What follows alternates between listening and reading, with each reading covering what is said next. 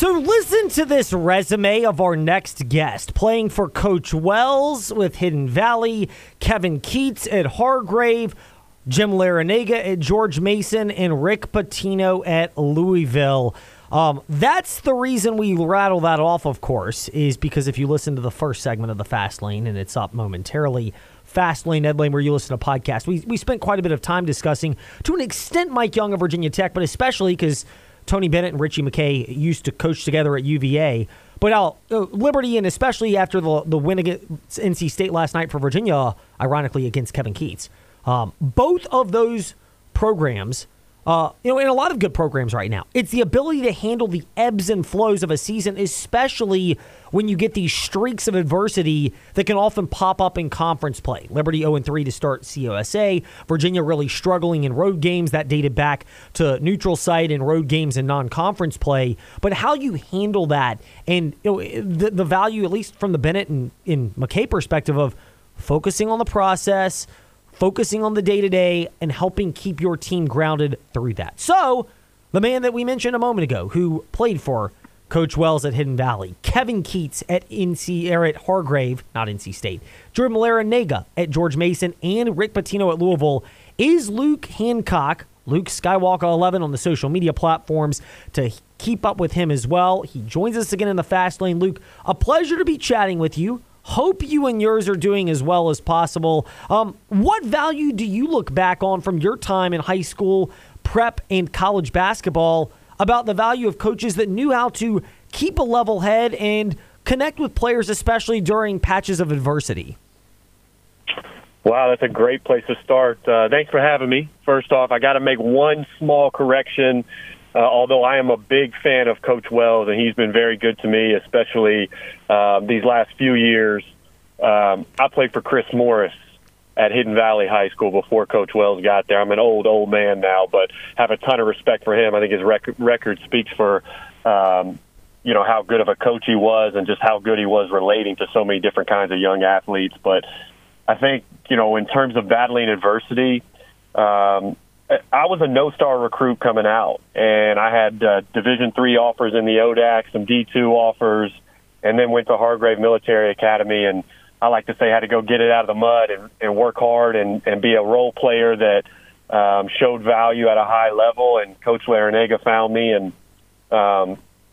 battling through shoulder injuries, being able to win the most games in school history at two different places, dealing with the ups and downs of those injuries.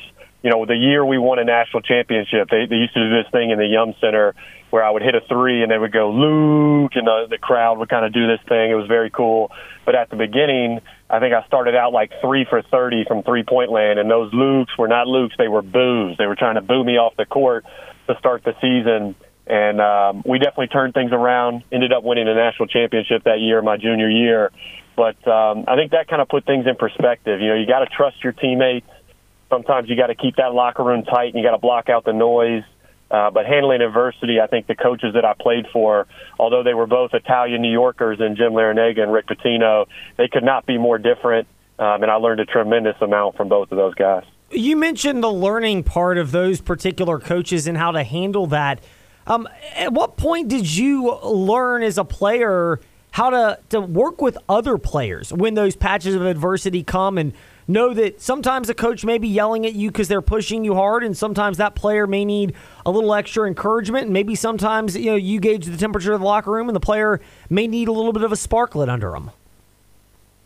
Well, I think it started really early. My days at Hidden Valley, I got to play with Ben Boggs, who was a Virginia Tech recruit, and he was an absolute stud. And I was older than him, but had to kind of find my role on the team. And I was a guy who just worked really hard. I couldn't shoot it great.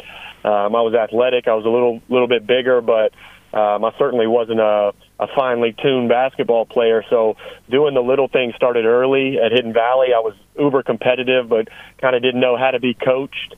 And Coach Morris, Coach Parker, a lot of the other coaches kind of through that system really helped me out. And then going to Hargrave Military Academy and playing with guys that were committed to, Florida after they just won 2 national championships, and Georgetown and Iowa State and just all the different teams, UMass. We had a really good team there. So fitting in and finding a role in and just being able to realize maybe sometimes not going to score all the points, you may not get all the headlines, but finding ways to add value outside of that consistently was kind of my role. And then going to George Mason, my role certainly developed, had the ball in my hands quite a bit as a sophomore, and then really ran with that, getting to Louisville and playing with McDonald's All-Americans and guys that were lottery picks. It was how can I fill in all the gaps? And I took the leadership role really seriously, was a captain for 3 years at Louisville, and, we went Final Four national championship, Sweet 16, and part of the winningest class ever at a school that's won 3 national championships and put a lot of guys in the pros. So it started early. I got a great foundation from Roanoke, Virginia, that's for sure. So you touched on that. Roanoke native Luke Hancock was a Hidden Valley Titan, a Hargrave Military Academy Tiger. George Mason, I mean, he's kind of been all over the Commonwealth playing basketball before getting to Louisville, and he's gracious enough to give us some time here in the fast lane. But the role part, you mentioned finding your roles. For Virginia last night, one of the untold stories, it doesn't necessarily show up with gaudy stats, although I don't know if there are very many that were in a 59-53 game that went into overtime, no less. But Jordan Minor and his resurgence, he hasn't always lit up the stat sheet, but how much has his willingness to take on those hidden glory tasks, if you will, benefited the Virginia Cavaliers as they found some form now at 5-3 in the conference? Yeah, I'm really glad you brought him up. I think his emergence happened in the other NC State game where they lost by 16, and you saw some flashes there, but his production's definitely picked up since then, and he's a huge piece for them. I think both him and Harris add another dimension they haven't really utilized through most of the season, but you saw his impact, things that won't show up in the stat sheet, but were hugely impactful, especially in overtime. The way he defended DJ Burns in the post, giving him tough, away from the basket, turnaround, lefty hooks. I mean, he gets to his left hand every time, but Jordan Minor kind of drawing a line in the sand, being that physical veteran presence, sticking to the scouting report. He did so many things in that game to help them claw out a win that they very, very much needed, protecting the home court. And that's 21 straight at home for Virginia, the longest win streak in the country, for a lot of different reasons, partly who they're playing, but that atmosphere, what Tony Bennett is all about, what he's been about. I mean, how many fan bases across the country embrace shot clock violations the way Virginia fans embrace it at JPJ? It's awesome to watch. They've done a ton of winning. It's a unique style, especially in terms of their tempo and pace of play. But they always have those unsung heroes that step in there and, do things like Jack Salt did, where you're maybe not stuff in the stat sheet, but you're hugely impactful on Virginia basketball and winning games. Yeah, it's really cool to see that because the stats aren't always glorious. 10 points, 9 rebounds were there last night for Jordan Minor, but you alluded to what he did to DJ Burns of NC State and how that changed so much of the game for the Virginia Cavaliers. How much of an unspoken part of that change, Luke, is what that does to free up guys like Isaac McNeely to be able to score and Ryan Dunn to not have to be counted on as just a post presence? Yeah, I think Ryan Dunn, I can start there. You see the potential, you see the athleticism. He had some stretches there where he took over the game on both ends of the floor, and you just want to see it go from being 3 minutes of dominance to 5 minutes to 10 minutes, to keep it growing. He's a guy who doesn't have to, knock down threes to be impactful. I mean, I think he had 12 points and 13 rebounds. Some block shots, defense was there. He's a guy that needs to affect the game a lot of different ways, not just in the scoring column. And then Isaac McNeely, they open up their offense when he is knocking down shots. He's a floor spacer. Reese Beekman has to do a good job of creating shots for everybody else. I mentioned Harris is a guy who's going to be relied on more and more as he gets more comfortable and he buys into some of those defensive principles Tony Bennett's all about. He's going to be another creator for that offense. And so I think guys are just getting more comfortable. Certain guys aren't having to play as many minutes or maybe not having as much on their shoulders day in and day out. And that just frees guys up. I mean, mentally it frees you up. When you're out there on the floor, you don't have to take as many tough shots. So Isaac McNeely in particular is a guy whose range extends all the way to half court. I mean, you got to guard him as soon as he crosses. But, him having to take a few less tough contested jump shots is a good thing for Virginia basketball. I know he can open up the floor, but want the game to continue to come easier and easier, and that comes with everybody else playing well. Pivoting from the Virginia Cavaliers to the Virginia Tech Hokies, they are on the road against Georgia Tech this coming Saturday. We'll have that for you on the Virginia Talk Radio Network, by the way, as we carry every Hokie game. right here. But the Virginia Tech performance the last couple of games, particularly getting a win on the road at NC State last Saturday and then backing that up against a Boston College team that's given them fits. How much of that Boston College performance was a great baseline for Mike Young's team of how to bring it physically and do so many of the fundamentals, including a beautiful thing to many of us who love that, 16 of 16 from the line? Yeah, they're obviously a weapon when they get to the free throw line, shooting the basketball in general for Virginia Tech. I've said it over and over again. I think Mike Young's the best running half-court sets and getting guys open shots. The thing is, if they are able to, if the other team is able to take them out of rhythm in their half-court offense, things get tough for Virginia Tech. And usually you see teams like NC State that have some quicker, more athletic guards be able to push them out from starting their offense right near the three-point line to starting it out near half court, and things get a little bit tougher. It'll be interesting to see how they respond to the athletes that Georgia Tech has. Some of them are young, but they're all athletic. I mean, they can all really get up and down the floor. A guy like Nate George at the point guard spot is long and athletic, certainly longer and more athletic than Virginia Tech's guards. So it's going to be a great matchup. The Castle has been rocking, since I can remember going to games as a young man, like I mentioned from Roanoke, Virginia. I think that's one of the toughest home court advantages in the ACC. But what I liked about the Boston College game is, number one, they really bought into the game plan. Early on, you go at Quentin Post. They got him in foul trouble. He only played 10 minutes in that first half.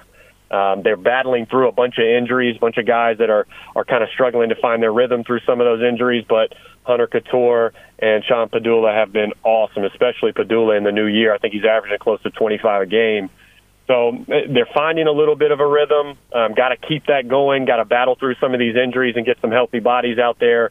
But even though you have to hang on a little bit at the end of that BC game, like you mentioned, knocking down free throws the way they do, being really sound ball handlers, being good shooters, guys that don't make a lot of mistakes in that backcourt in particular. And then I do think Lynn Kidd's been a pleasant surprise. His performance on the offensive end, his physicality in the paint, those have all been things that have helped Virginia Tech elevate their game. You said the name Sean Padula, and that is one that brings both joy and frustration to Virginia Tech fans, Luke. How do the Hokies and Mike Young in particular make sure they not only work with Sean, but work with the rest of the team so that Sean is in the best position to be the guy that we've seen drop 30 points on a couple of nights, as opposed to the guy that's contributing to the turnover problem that's also plagued them? Yeah, I think in the new year, though, he's been in the attack mode constantly. He keeps the defense on their heels at all times, because I don't know if there's another guy in the league that's as small as he is that finds a way to get as many layups as Sean Padula does. I know the turnovers are there, but that's because he has the ball in his hands so much. And since the new year, it's 26 points, 32 points, 33 points, 18, 13, 16. He's got assist numbers that are 7, 5, 9, 4. I mean, he's doing so much for this team. I think they just need to get him some rest, honestly. He's playing a tremendous amount of minutes. And I think as Hunter Couture gets his rhythm back, coming off of his injury, he gets to take some of that pressure off of Sean, and that's got to be the big key. Hunter's done so much in college basketball, former Everett Case Award winner in the ACC tournament. He's got to get these guys mentally prepared for a late season run here, a late conference season run, and be playing their best basketball towards the end. But I have faith in him, because that's what veteran guards do, and everybody says, you win in March with those veteran guards, guys like Hunter Couture and Sean Padula. Pivoting out of the Commonwealth with ACC Network analyst Luke Hancock, Roanoke native, proud of that, by the way. And he's at Luke Skywalker 11 to connect with him on his social media platforms. We've got that up at Fastlane, Edlane, if you want to access that more easily, because it's worth following Luke's work on social as well. But North Carolina right now, are they the team in the ACC most equipped to make a deep run in March, in addition to being the team that we know right now is at the top of the conference? Oh, without a doubt. I mean, they're definitely playing the best in the ACC. They're just a complete team right now. We knew that they could score. We knew they had weapons. But lately, what's been really propelling them to these awesome performances is their defense. Tony Bennett is known for having one of the best defenses in the country every year. That has a lot to do with tempo. when you slow it down so much, you make teams work that much, they're going to be, scoring-wise, one of the best defenses in the country. But you go look at the percentages from 2 and 3 field goal percentage defense, and UNC is at the top of the list in the conference. And I think Harrison Ingram's been a big X factor for them. R.J. Davis is playing like not just one of the best, but the best guard in the entire country. And the thing with them, I mentioned tempo, you have to score with UNC.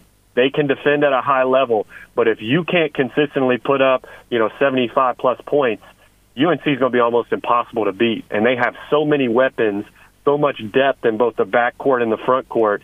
I've just been really impressed with them lately. And even the things that they're saying post-game about their teammates and about the cohesiveness of this group, UNC looks really, really impressive right now.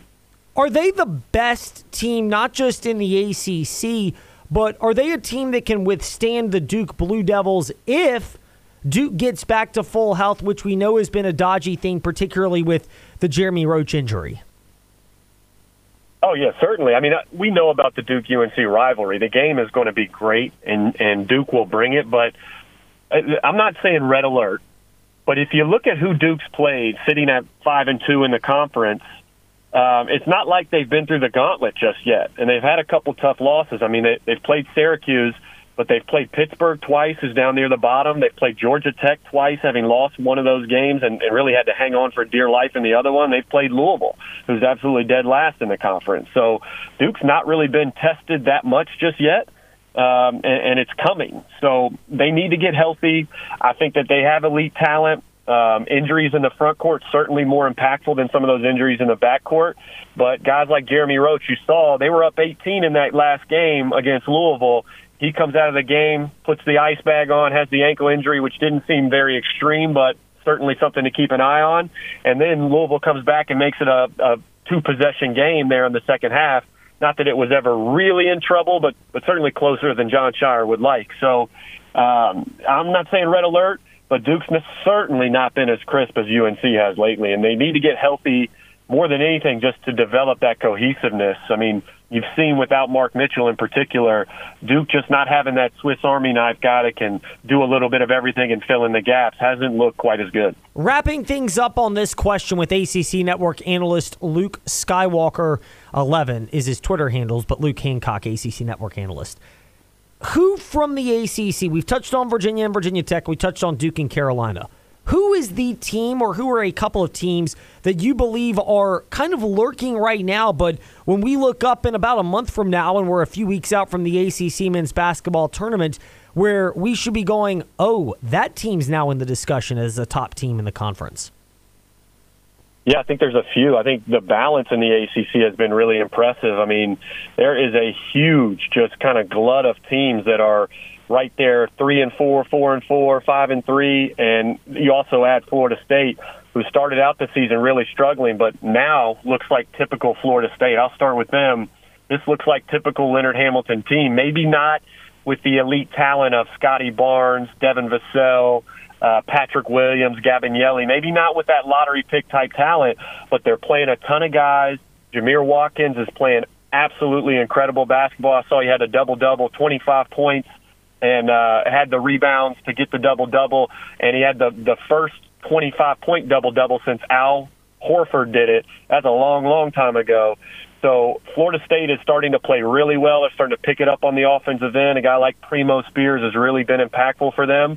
Sitting 6-2, you got to watch out for those guys. And then there's a few teams that we've seen play great basketball at times, but have hit some adversity through part of this season. I think Wake Forest is really good. A team that brought back Monsanto, who was, I think, the best shooter in the ACC last year, and he's going to continue to get in rhythm. Miami, North Chatham-Mere was on an absolute mission last game. They certainly have the pieces to the puzzle, although depth is a concern, so you look at foul trouble or injuries there. And then the last one I'll mention is Clemson. They look like a complete team at times. If the defense is there, they can beat anybody in the league because we know they can shoot the basketball, and they've got mismatch problems galore, starting with Chauncey Wiggins and P.J. Hall. So, if they play like the team that went into Alabama and beat them, Clemson can beat anybody, but got to pick it up on the defensive end, and they've got to pick up the physicality. They haven't quite been there in the last few games, but I love the balance in the league. There's quite a few names that can make that run. Luke, that's wonderful to hear. It'll make it fun as we follow the stretch run coming up of ACC basketball play. We're right into the meat of conference action, and of course, we'll follow your insight at the Luke Skywalker 11 Twitter and Instagram, and on the ACC network. Luke, a pleasure to have you back in the fast lane, and I'll think of you next week like I did yesterday when I'm over in the Roanoke area. I hope so, man. Thanks for having me. Let's do it again soon. Our pleasure. Luke Hancock from the ACC network with us in the fast lane. I keep saying Luke Skywalker because it's such a cool Twitter handle. Luke Skywalker 11 to be specific. When we come back in the fast lane, we're going to table those thoughts that we had at Fastlane Ed Lane, Facebook, Twitter, Instagram with our post today on the Detroit Lions. We'll do that tomorrow because Trey and I will also give our projections for that game. But when we return, other topics, plenty more NFL-related topics as the coaching carousel is slowing down, but not yet in D.C., as we return on the CBS Sports Radio Lynchburg app.